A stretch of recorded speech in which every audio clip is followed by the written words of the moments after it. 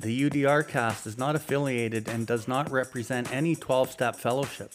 I, Bill Ward, the host of the UDRcast, will be sharing my experience and my journey of recovery.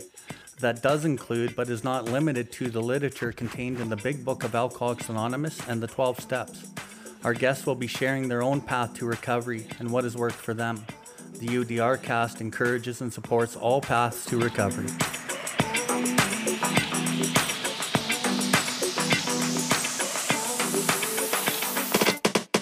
Welcome everybody to the UDRcast.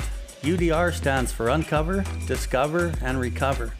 My name is Bill Ward, and I'm coming to you from the recovery capital of Canada, Calgary, Alberta. Here we are going to discuss everything recovery, different perspectives, different experiences, both with the people I know and with others from around the world.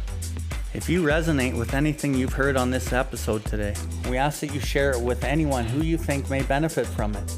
If you have any questions or comments, please find us at billward.life and send us a message in the info section. We'll get back to you as soon as we can. If you are interested in more recovery content, you can find the buttons for the YouTube channel and other social media outlets on the homepage, and you will be redirected to those platforms. We can recover, one person, one family, one community at a time.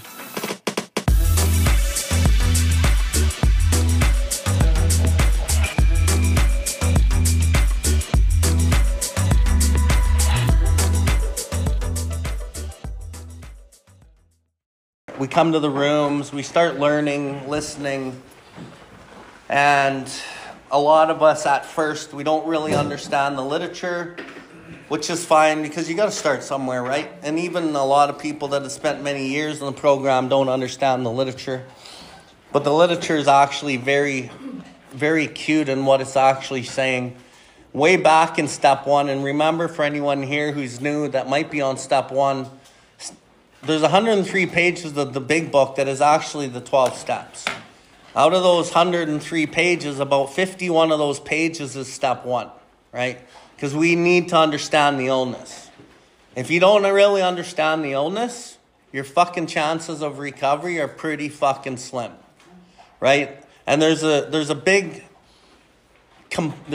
wave of people in the program that don't stay sober, okay? So that's the reality. Why, in my opinion, do people not stay sober? Because they don't understand their true predicament. They do not understand step one. They do not understand the spiritual malady, the obsession, which is not actually the obsession. It doesn't describe it as the obsession in the big book. Nowhere in the big book does it talk about the obsession. It talks about mental blank spot. It talks about me picking up a drink with an insane trivial excuse. So it doesn't actually say obsession. Really, when you think of obsession, you're living in a malady. You're living in the malady and you fucking need relief and you need it now. That's essentially what the obsession is. But the thing to understand about step one is, at a certain point, you have no effective mental defense against the first drink. And we can all think about the times that we were using effective mental defenses against the first drink. Oh, I remember what's going to happen to my family if I pick up. Oh, I'm going to probably lose my job. Oh, I won't get up and be able to make the function. And so we're using constantly mental defenses. But at some point, that will give way and we will pick up the drink. Because at a point, we won't have an effective mental defense. Because of the mental blank spot, right? And in the chapter more about alcoholism, that chapter is really, really super fucking important. Really, when you first read that chapter, it just has 3 stories in it. It's the carpet slipper guy who stayed sober 25 years and decided it would be a good idea to have a drink. And then he was dead within 5 years. Okay? So there's that story, which is important, but the other 2 stories to me are more important. Jim's story and Fred's story.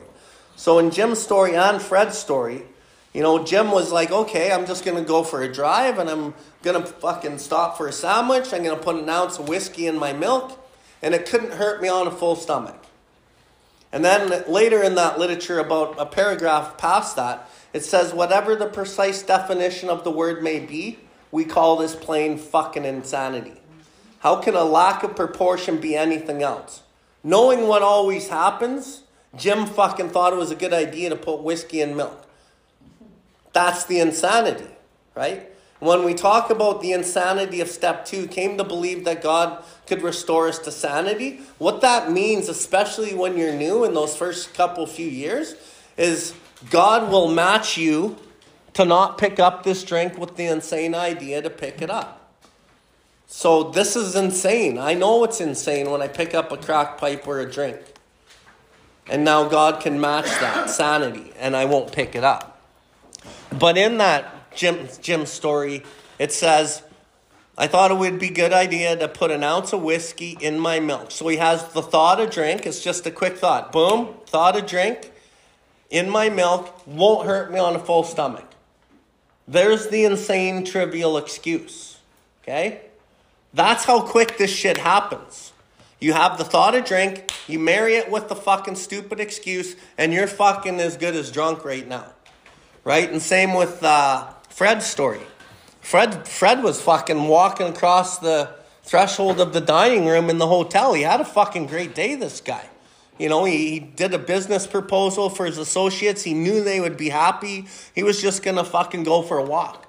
But he crossed the threshold of the dining room and thought it would be a good idea to have some cocktails with dinner. So he had the thought of drink, cocktails, dinner, boom, he's fucking drunk. That's how quick this shit happens, right? Well, what drives that? It's the restless, irritable discontentment. As soon as I'm too restless, irritable discontent or whatever, I don't have a defense, and I will have the thought of drink, and then I'll pick up, right? And the mental defense that maybe I've been using in that first year, like anyone here in their first year or even 2 years, like my opinion, this is my opinion, and it's my big book study, so it's fucking my opinion. A lot of people attach the idea of God, but they're not actually working with God, okay? Like the idea of God sounds great, and you can see that in a lot of new people in the rooms, but they're not actually working with God in their life. And once that second year comes, most people fucking drink. Because the theory of God will not keep you sober, but the fellowship and the momentum of that first year will keep you sober. But when life starts happening again in that second year, usually people drink because it was the ego attached to the idea of God. So in essence, God was an effective mental defense. He wasn't actually working in and through you through the comprehensive detail directions in the book. If we follow the detailed directions in the book, God actually starts working in and through our lives. Okay? And the other part to this is as soon as I put this shit in my bloodstream, once I put a sip in my body, now I've set off the phenomenon of craving, right? So now I'm not drinking to escape life, which I was. Usually most of us, life piles up on you. You need a fucking relief. So you fucking succumb to the desire, you fucking fail to resist, and you put it in your body. But the thing for us, because we've crossed the line in our drinking or drugging career, once we put it in our bloodstream, we're no longer drinking to escape life piling up on me. We are now drinking to overcome the physical craving in my body beyond my mental control. And I do not have the power and choice to stop. And that is really important. So how do I not put it in my body? Well, I can't just use a mental defense. It told me that it doesn't work. And me as a sponsor, I've seen that it doesn't fucking work. It might work for a little while, but when is it not going to work? That's the thing. Maybe a mental defense works for 1,000 times in a row, maybe 100 times in a row. But when is that one time where it doesn't fucking work? You don't know. If you knew, you wouldn't fucking need to be here, right? So knowing all that stuff, understanding the disease part, the illness part, the mental blank spot, the inability to leave it alone, the actual powerlessness, then you'll accept step 2. Because if you don't understand step 1 and it's in the deep innermost concession that you're fucked, you won't understand, you won't fucking take step 2 for real. Right? And step 2 needs to be a real fucking relationship. So you can have the belief of step 2, great. Now, the most important part of that is to actually turn it over. And learning how to turn it over is where you will have God working in and through you. And you will be able to fucking match the insane thought to drink with the sane thought not to drink.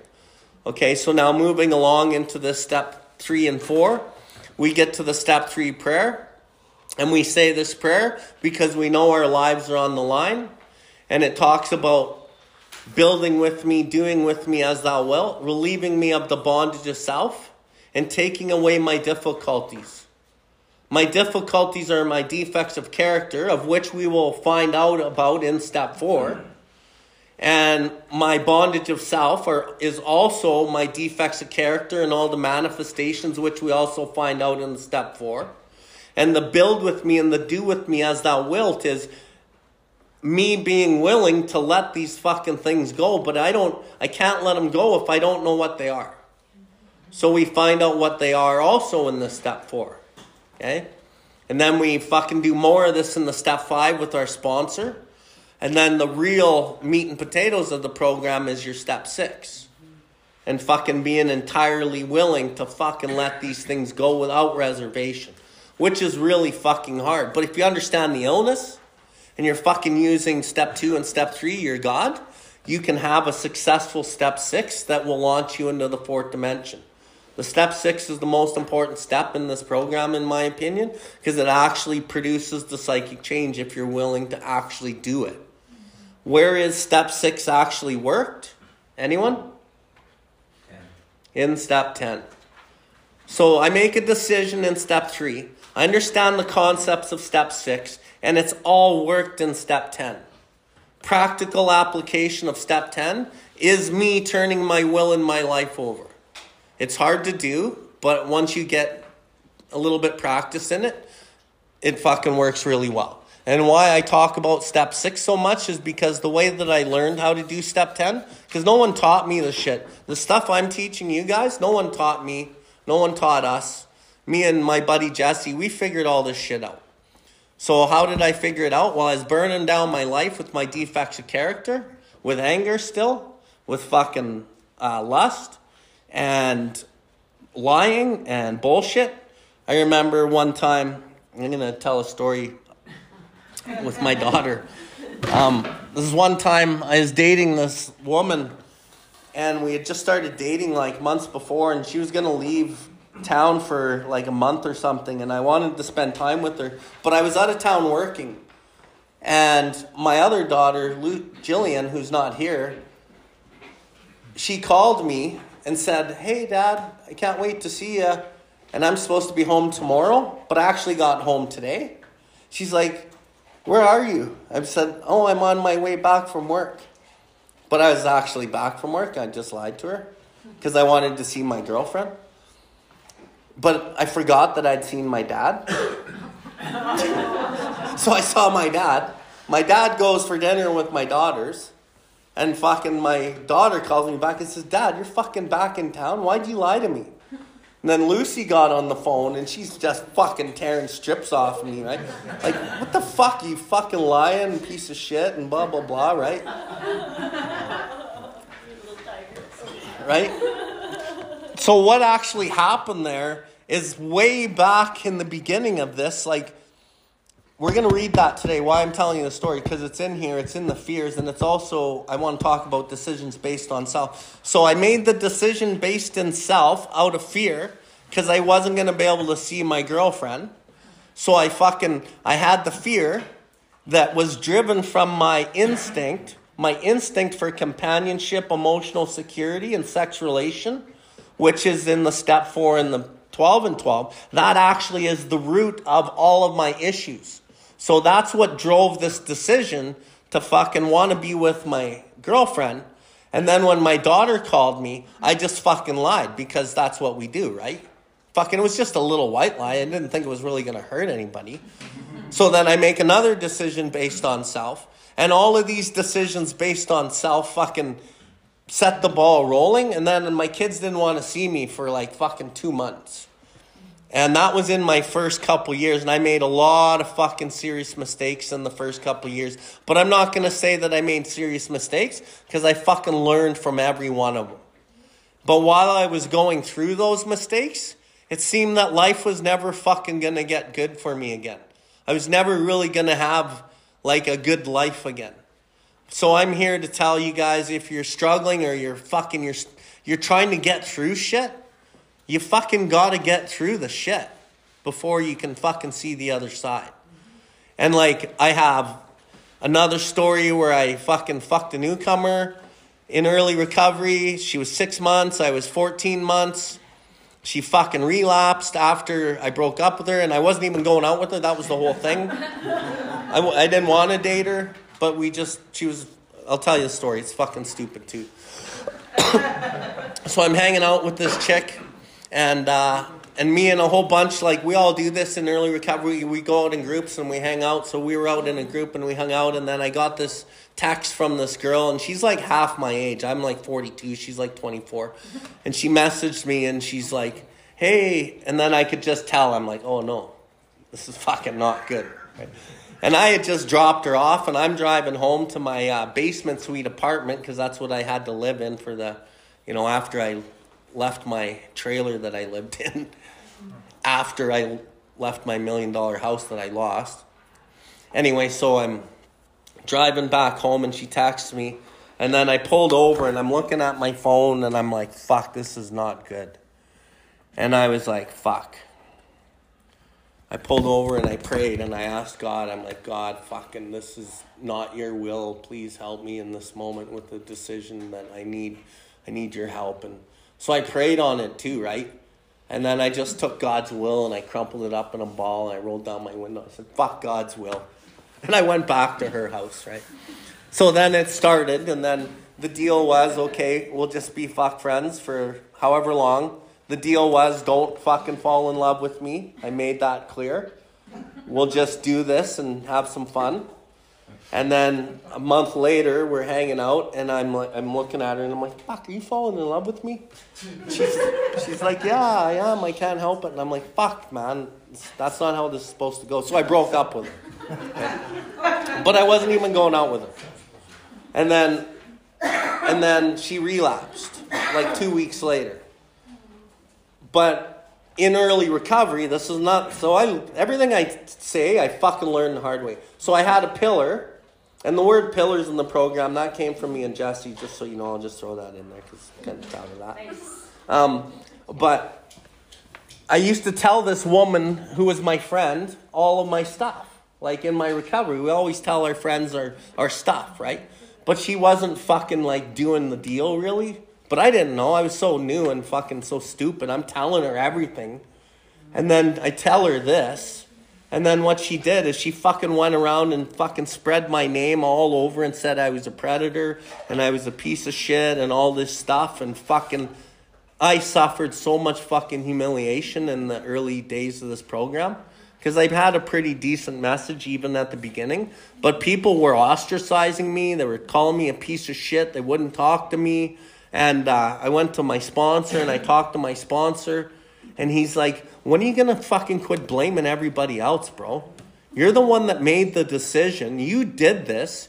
Yeah, it might not have been exactly how everyone thinks it is. And this woman who's spreading mud around the program about you, fuck, you can't control that shit.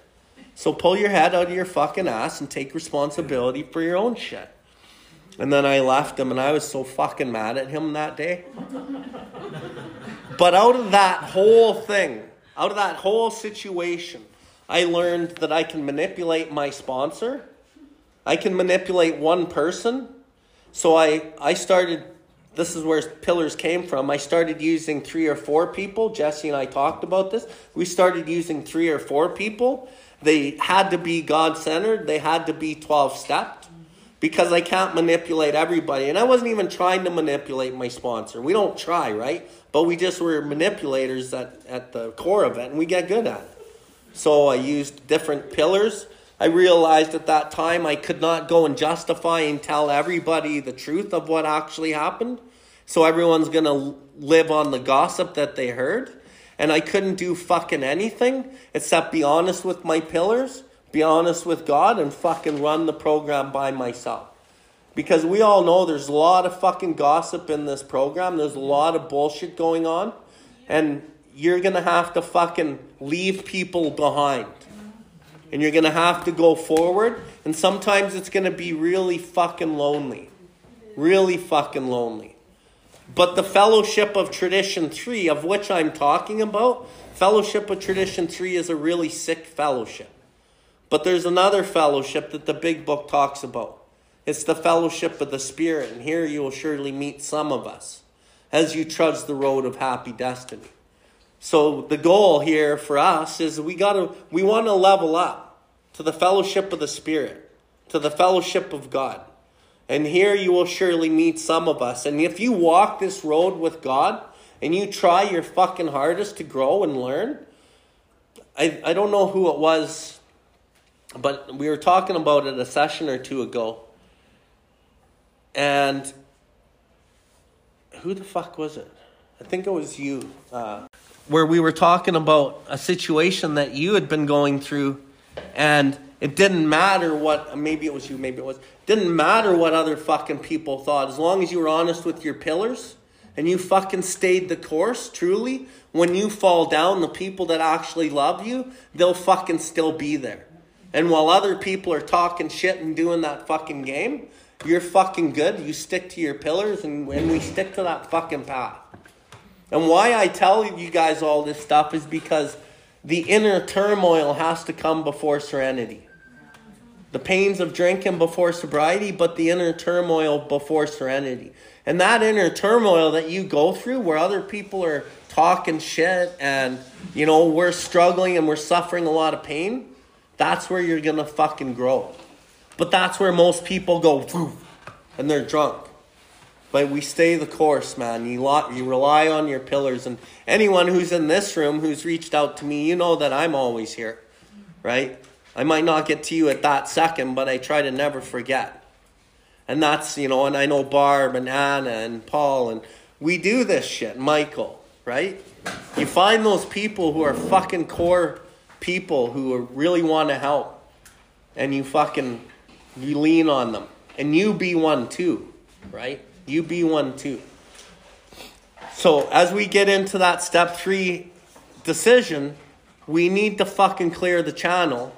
And if we don't clear the channel, we won't have a connection with God. And the connection with God is the God inside of us, but God is blocked out by fucking a whole bunch of bullshit that we start learning in this step 4. So I'm just going to start reading. Bottom paragraph, we turn back to the list for it held the key to our future. We were prepared to look at it from an entirely different angle. We begin to see that the world and its people really dominated us.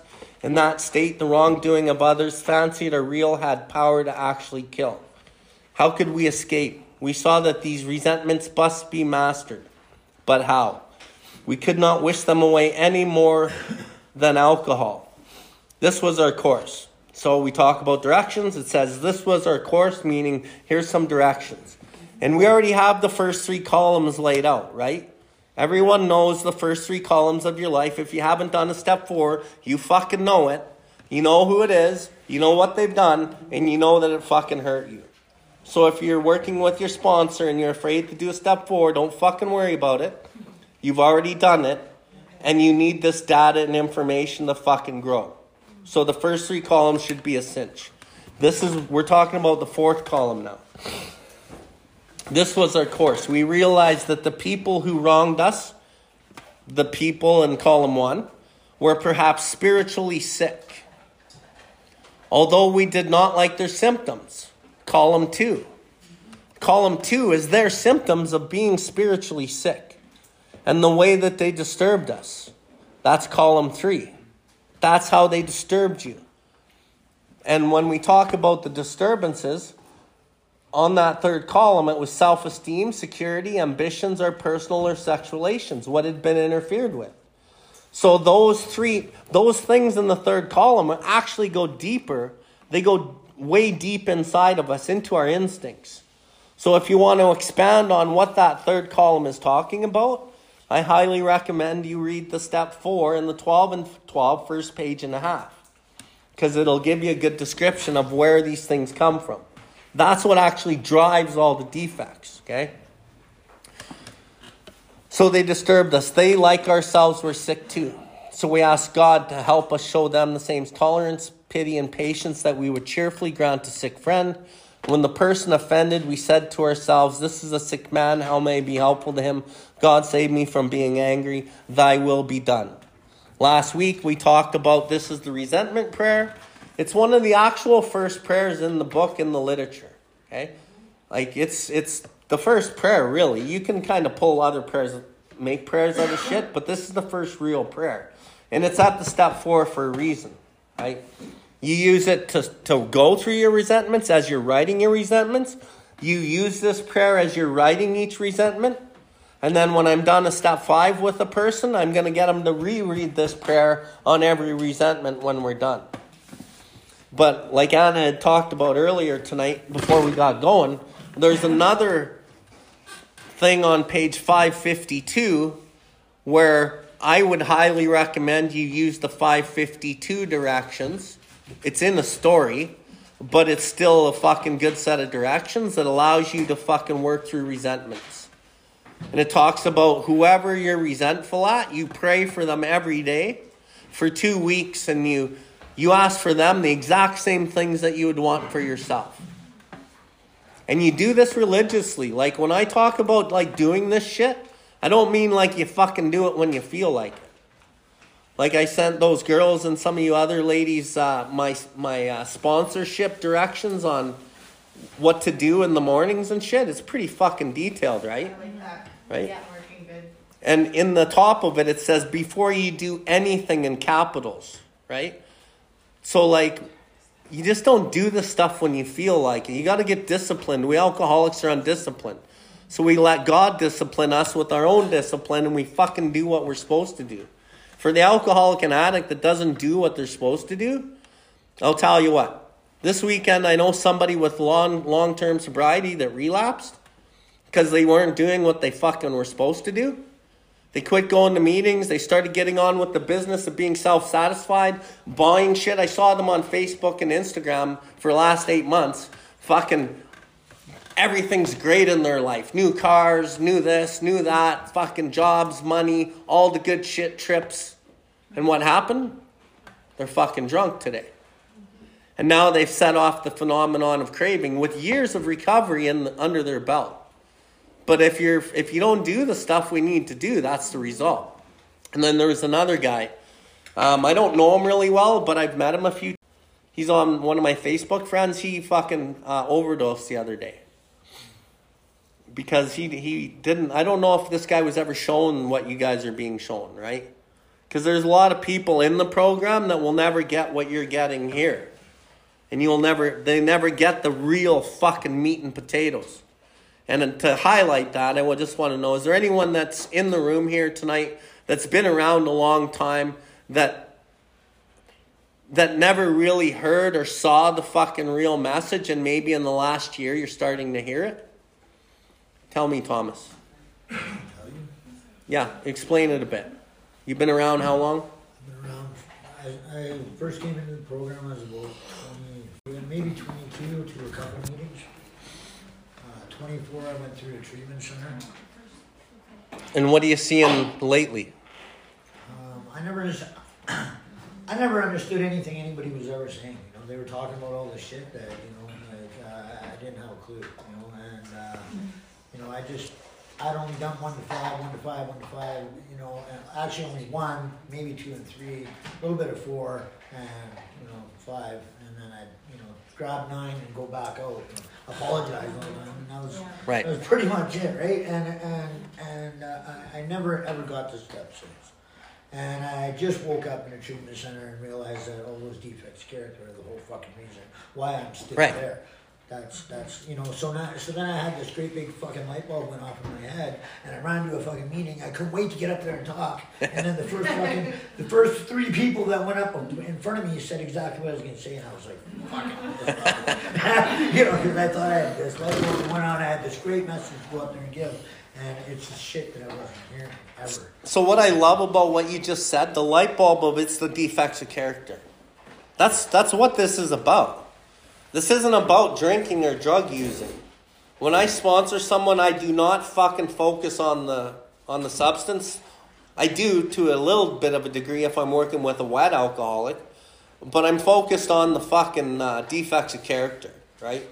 And like, you know, not to like toot my own horn, but the success rate that I have as a sponsor is super high because I fucking do it that way. Go ahead. Can I just, the biggest thing, and I've tried to kind of get it out where I'm at right now, and I'm kind of getting a bit of a resistance, but the problem with the defects of character is that you can understand what they are, but how the fuck do you change? I used to be loaded going, oh, I'm an idiot, I can't believe I did this shit. And I could admit that I could see that I was the idiot, but I didn't have any psychological power to change any of those things, right? And still, right now, I still don't have that psychological power. Okay, you bring up another fucking great point, bro. This is why we need God. He's like, I don't have the psychological power to change any of this shit. And you don't. That's exactly why we need God, right? And if I could find it quickly here, I'd read it, but I probably won't find it quick enough. But I've read it before. If we could have moral and philosophical convictions galore. You have moral and you have philosophical convictions galore, but you cannot live up to them, even though you would like to. As marshaled by your own will, they fail utterly. You had to have God's help. And the only way to get rid of this shit, Thomas, is to build that fucking relationship with God. That's why I'm a step 6 Nazi, right? Because that's what that step is about.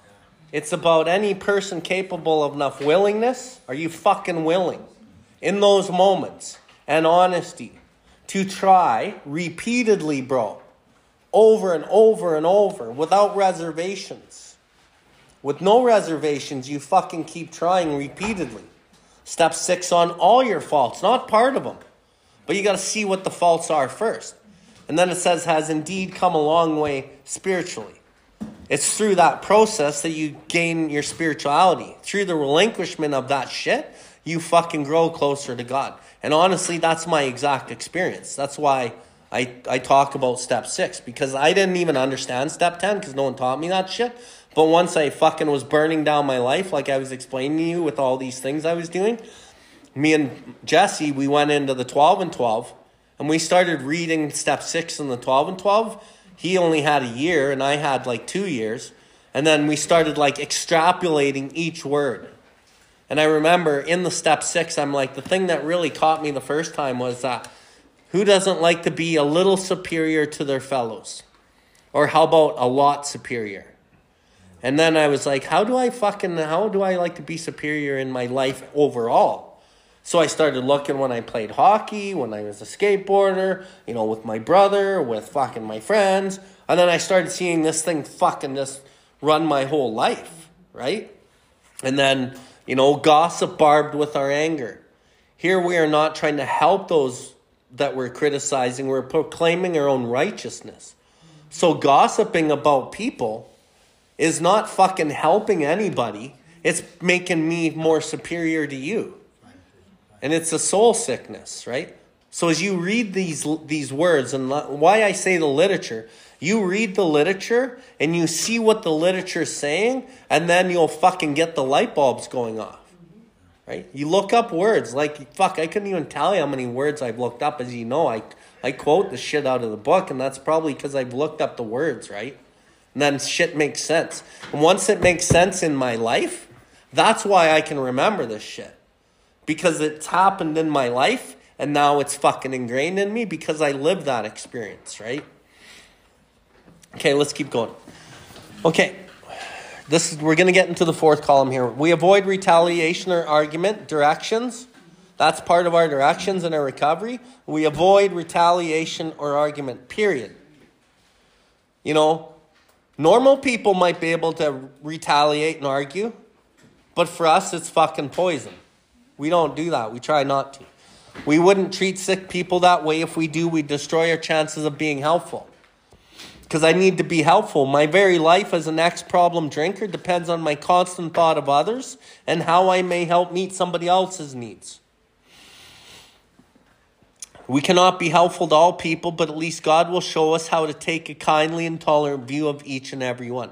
So if I can't be helpful, at least God can help me take a kindly and tolerant view of each and every person. And that doesn't happen right away either. That happens through the process of the step 10 also. Like step 10 is the fucking gold mine here. So now we got the little baby 4, right? So I don't know if you guys marked that in your books, but right before the word referring, we wrote a little baby number 4 to emphasize the 4th column. So referring to our list again, the 4th column, putting out of our minds the wrongs others had done. We resolutely looked for our own mistakes. Where had we been selfish, dishonest, self-seeking, or frightened? And those ones should be underlined or circled. Selfish, dishonest, self-seeking, or frightened. Though the situation had not been entirely our fault, we tried to disregard the other person involved entirely. Where were we to blame? The inventory was ours, not the other man's. When we saw our faults, we listed them. We placed them before us in black and white, and we admitted our wrongs honestly. And we were willing to set these matters straight.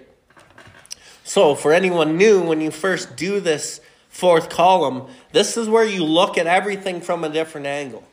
You've been living your whole life being dominated by the world and its people. And everyone's been fucking you, and no one fucking listens to you, and fucking if these people would just do this, I could get a break. You know, if my boss would just notice me, I could make some fucking money. You know, if that girl would just notice me, then maybe I could have a like fucking the world just fucks us, right? So now, and that's really evident in the step 4 in the first 3 columns.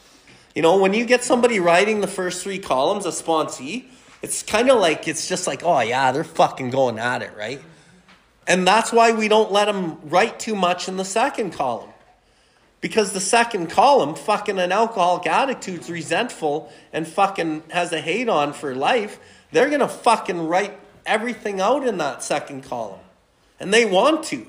Because it's the selfish, self-centered nature to fucking blame everybody, and they get a perverse soul fucking sickness out of writing that, but it feels good kind of, right? So we don't let them write that. We keep it to the fucking main bullet points. You write down 5, they're short, that's it.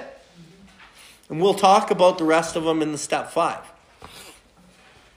But now, living like that my whole life, how do I actually, like it says here, how do I put out of my mind the wrongs others have done? How the fuck do you do that when you've been blaming people your whole life? That's fucking not easy to do. We resolutely looked for our own mistakes. Here's the thing about this. Most people will be like, okay, I can resolutely look for my own mistakes, and I can put out of my mind almost all of what you've done, but it's going to be like a 75-25. You're 25% wrong, I can look at my 75% wrong.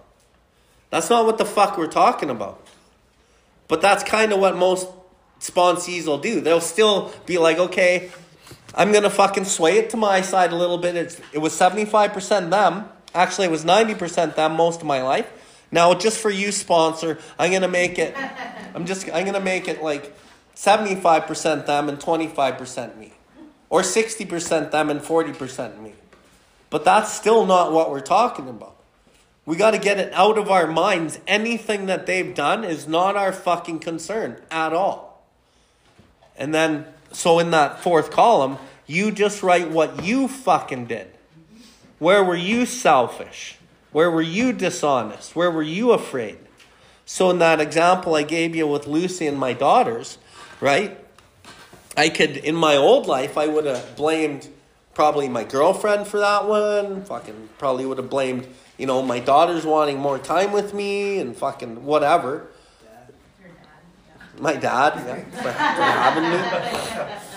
But in that one, I was selfish in the fact that I wanted what I wanted, and I wanted the time with my girlfriend.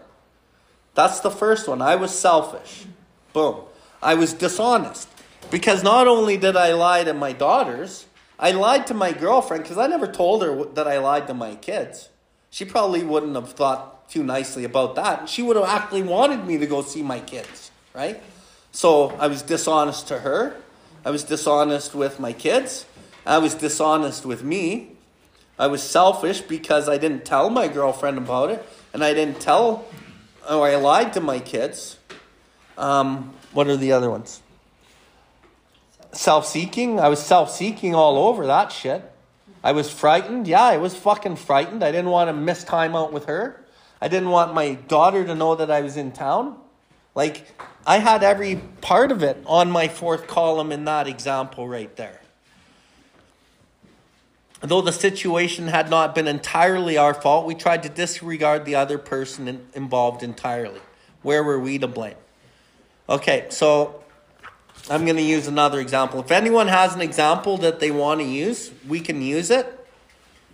But I'll give you another one from my own old life. So I used to have this girlfriend when I was 18. And she had cheated on, like, fucking... Sorry that I'm using girlfriend examples, Courtney.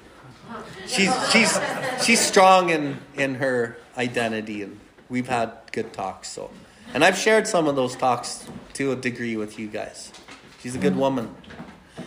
Anyway, I dated this girl, and I was fucking fucked up, party animal. I was so oblivious to what was going on. 4 of my buddies fucked my old lady, and my one buddy one day came and he's like, "Fuck, dude, I hate to tell you this, but like, everyone's been fucking your girlfriend." And I'm just like, "Fuck, really? You fucking assholes." But, so I was resentful. I was resentful at all my buddies. I was resentful at her. So she's who it is. What did she do to me? She fucking lied to me. She fucked my buddies. She fucking used my money. She used my good nature.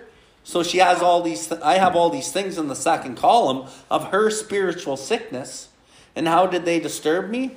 Well, they disturbed me in my self-esteem. Like, my self-esteem was just fucking shot once I found that out. My best buddies were fucking my girlfriend.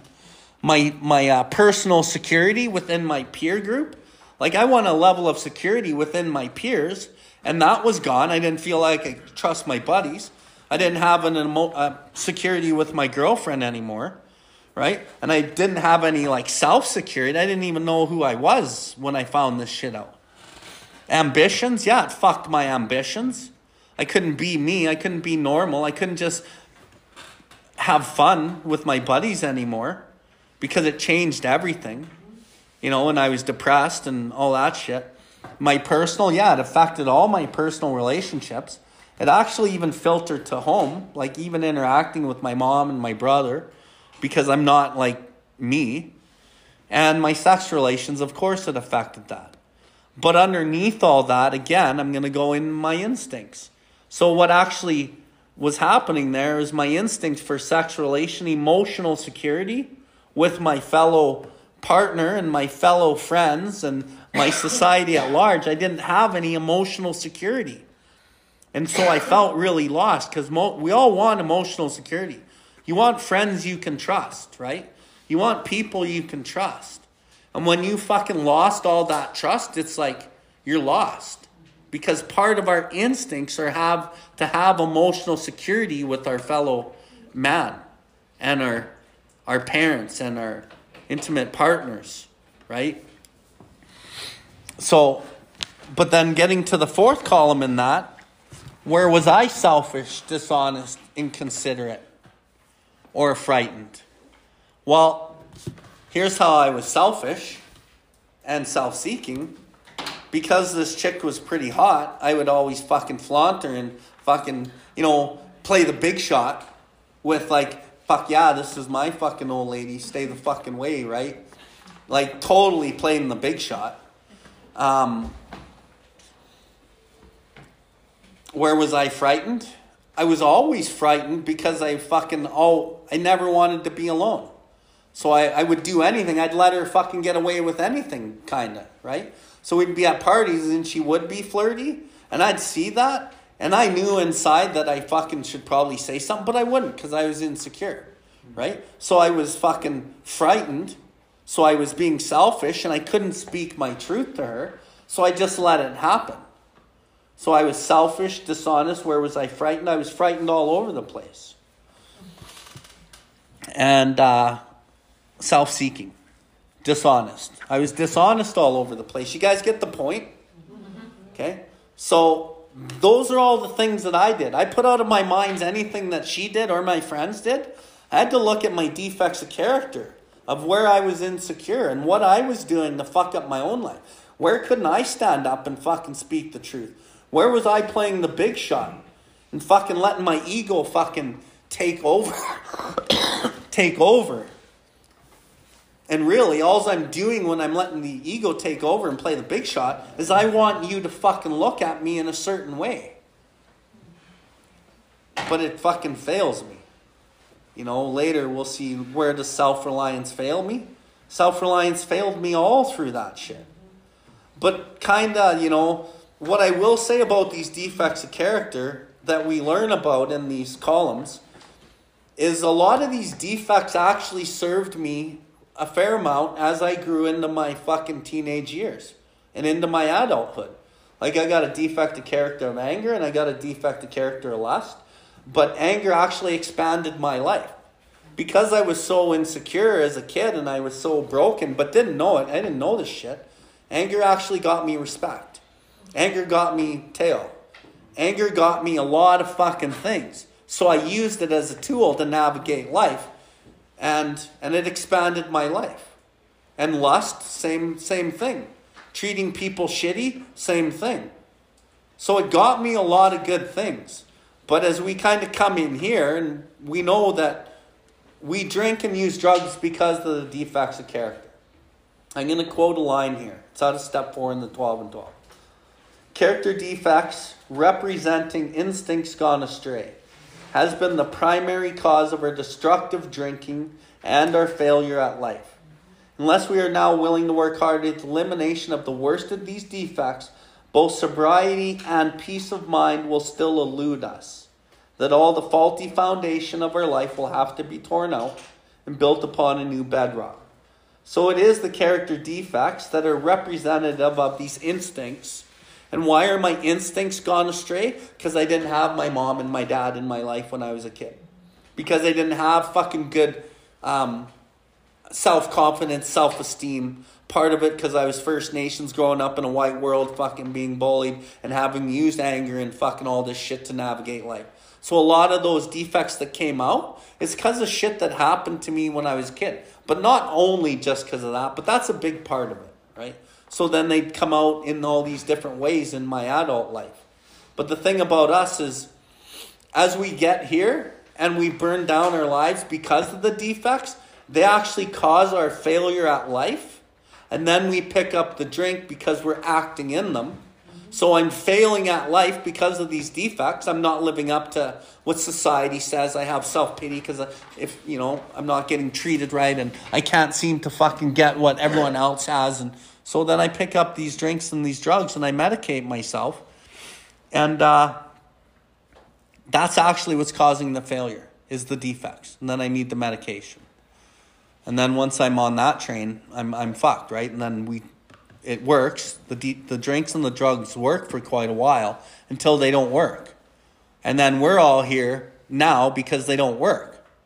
Just like it says in the doctor's opinion, men and women drink essentially because they like the effect produced by alcohol. We all like the effect produced by alcohol and drugs.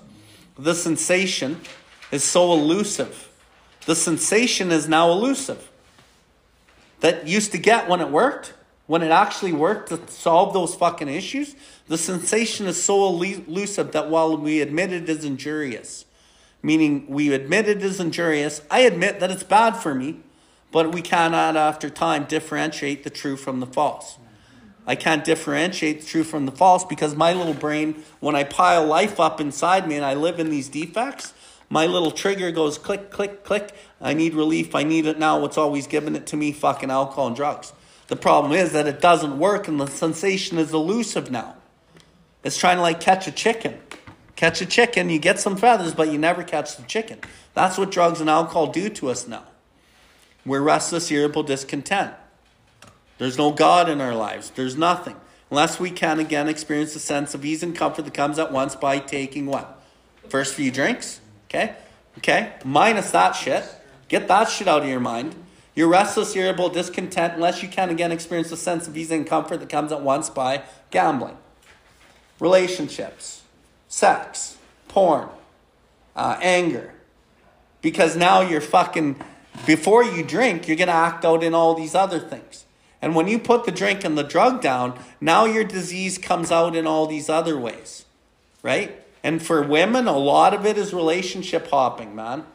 Like, that's just the facts. A lot of women will fucking hop relationships and never deal with the fucking shit to get good on their own, right? And a lot of women actually have been taught that if you have sex with men, that's the way that you get them to love you. But that doesn't work either, right? And men think it's about the money and flaunting the shit and getting the jobs and having the status and driving the cars. And you'll see that with people that are untreated addicts and alcoholics in the program. You watch for this shit. It's fucking apparent everywhere. So when they're restless, irritable, discontent, and they're not working with God, it has to be material things, or it has to be other people, or it has to be status. It has to be something that feeds the ego. The thing about the ego is never fed. The ego only gets relief out of whatever it is. So if I'm acting out in anger, my ego loves the sense of power and control in anger. As I succumb to the desire again, I succumb to the desire. I fail to resist because I'm powerless over my anger. Because when you say the wrong shit to me and it hits that spot inside of me where the instincts are, then I fucking lash out at you and I double barrel you with my anger and I'm powerless over it. That's why we need fucking God, Thomas, right? And so same thing with women. The instincts drive me, and when a woman walks in the room, I can't help myself. Now I'm fucking hitting on her. Now I'm talking to her. Now I'm like trying to get her number. And it's just like instinctual. Because I'm powerless over that. Why? Because my instincts need something from outside of me to fill that hole inside of me. But when you think about the ego, the power and control that it gets out of that situation too, but it needs more. And most people, when they get into these relationships, the shine wears off. The shine wears off because all based in the ego. And the ego always needs for more, and it's never satisfied.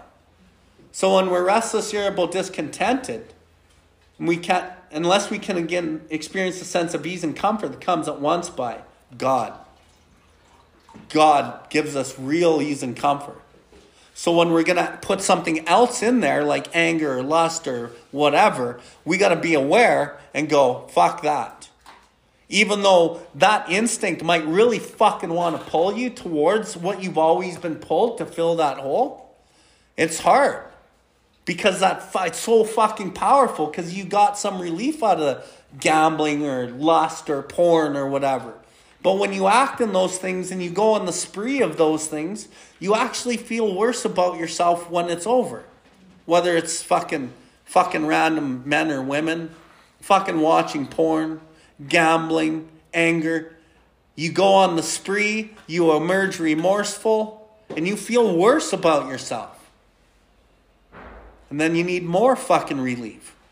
And then so you're doing more of that shit.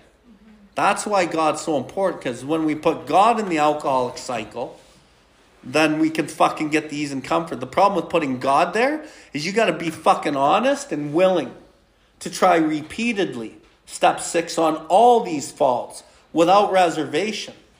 This is the step that separates the men from the boys, the girls from the ladies. Because the boys are still going to seek the self-determined objectives, or the girls, the easy fucking road. Right?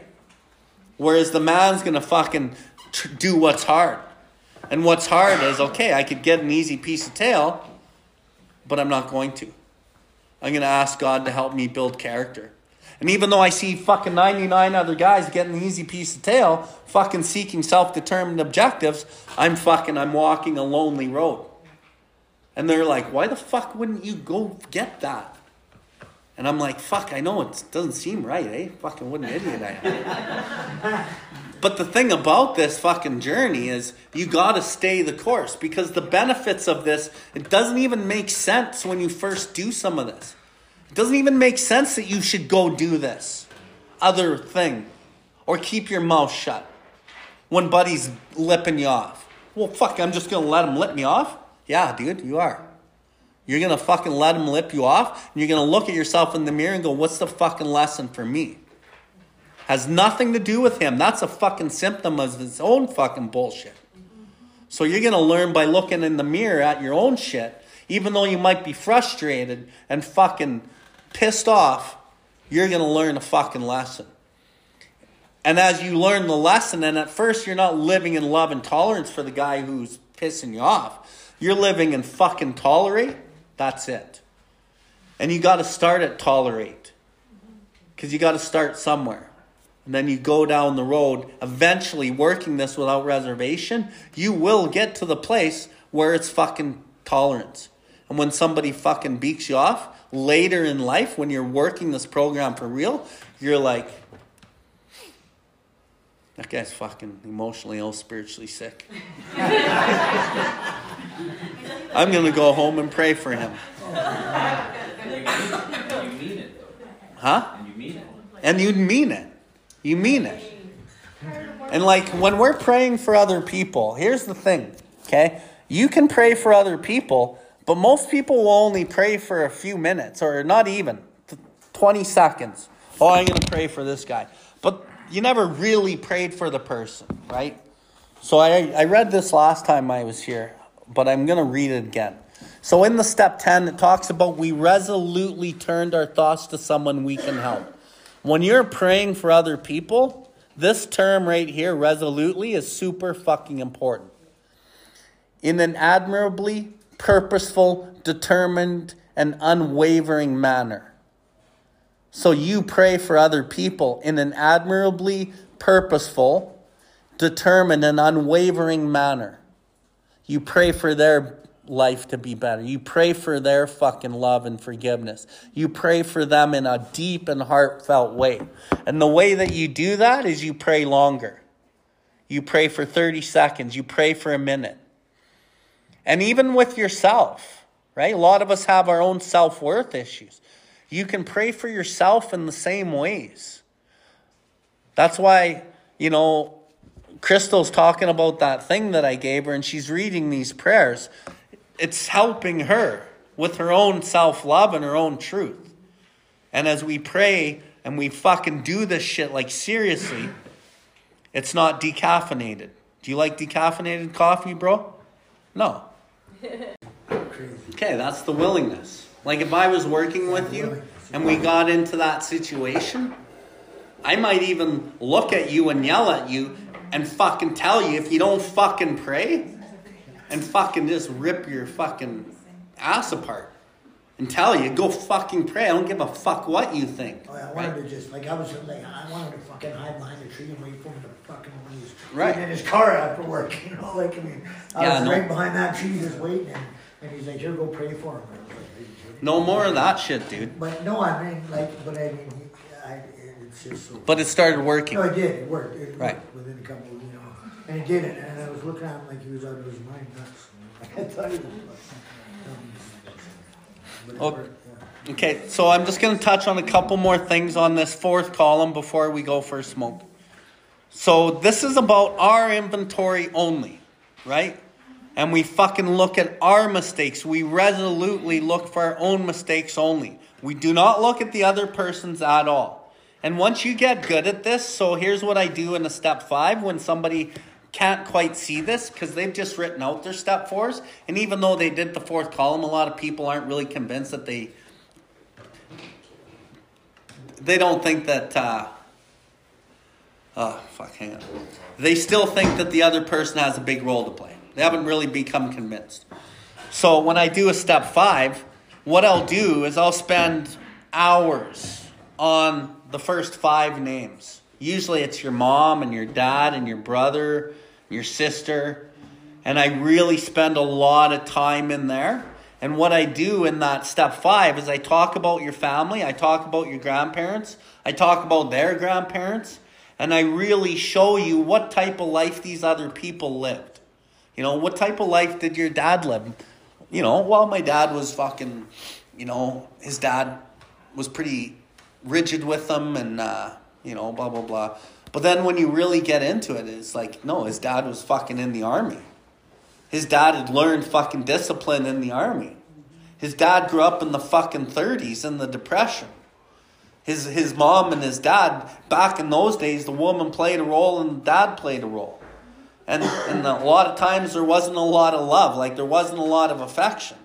So a lot of these guys come into the rooms with not a lot of love and lot of affection. And it actually stemmed from earlier in their fucking childhood upbringing.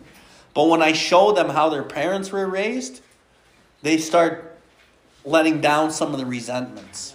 Like, holy shit, my dad was actually beaten. His dad was a fucking alcoholic. Their mom was the only one that had his back, right? And, you know, there's just so many aspects to life that we don't really understand, but we just build life on, like, delusions. Exactly. That was my point. Right? How long did it take you to get to that point? 30 fucking years. Right? And that's an important fucking aspect. So had Aaron been shown like maybe more directions 30 years ago, he might have saw this in a different way. If he was listening. And I think a big point of what you're bringing up is, you know, once you do your first step 4 and you start seeing self in the 4th column, reluctantly at times, like in the 12 and 12 step 7, as we reluctantly come to grips with these serious character flaws that made problem drinkers of us in the first place. You start kind of reluctantly coming to grips with these things in your first step 4. By the time you do your second step 4, it's changed because the big resentments and how the world dominated you isn't really the same on the second step 4. So what the second step 4 does, it has a lot more subtler manifestations of self. But then as you're growing in your recovery, you start fucking seeing how much value there is in understanding self and finding self in every behavior. So then it just becomes a pretty awesome way to live. And it's like, fuck, I don't want to live in self. Like in the line in step 3 where it says being convinced that any life ran on self-will can hardly be a success. I wasn't fully convinced in my first set of steps that my life run by me wasn't fully successful. But about 4 years in, 3-4 years in, dude, I'm fucking absolutely convinced because I understood self more. I could follow the breadcrumbs back now in any fucking pain that I'm in. And I went through some pain this weekend on my own decisions based on self. And I follow the breadcrumbs right back to me, man. Always. And I'm fucking convinced. And that's why I think I'm sick. Like I'm sick today. Yeah, dude. I think when I live in self, I open myself up for sickness too. So then I got sick this weekend because I lived in self on fucking Saturday and Sunday. But it entered me on Saturday when I was fucking weakened by my own self-imposed crisis of self. And I've noticed over the years, and I talk about patterns in sobriety. You can only see patterns in sobriety if you stay sober. I've noticed over the years that I usually get sick, dude, when I'm acting in self. So it does something in the physiology in my body and allows whatever the bug to come in. But usually if I'm spiritually fit, I'm fucking pretty good and I don't get sick. It's pretty wild. So before we get into the fears, and we'll talk a lot about fears. That's what's coming up next. Let's have a smoke. Hey, Bill, can we also talk about self-pity? Yeah, sure. If anyone has any questions about the different manifestations of self-pity, self-seeking, morbid reflection, whatever, we'll talk about that too. Thank you for tuning in to the UDRcast. We hope you have enjoyed this episode. The viewpoints and the opinions expressed today were solely of the individual sharing them. If you resonated with this episode, please follow us and share this link with anyone that may benefit from it. Please visit us at billward.life to see everything that we have going on. We can recover, one person, one family, one community at a time.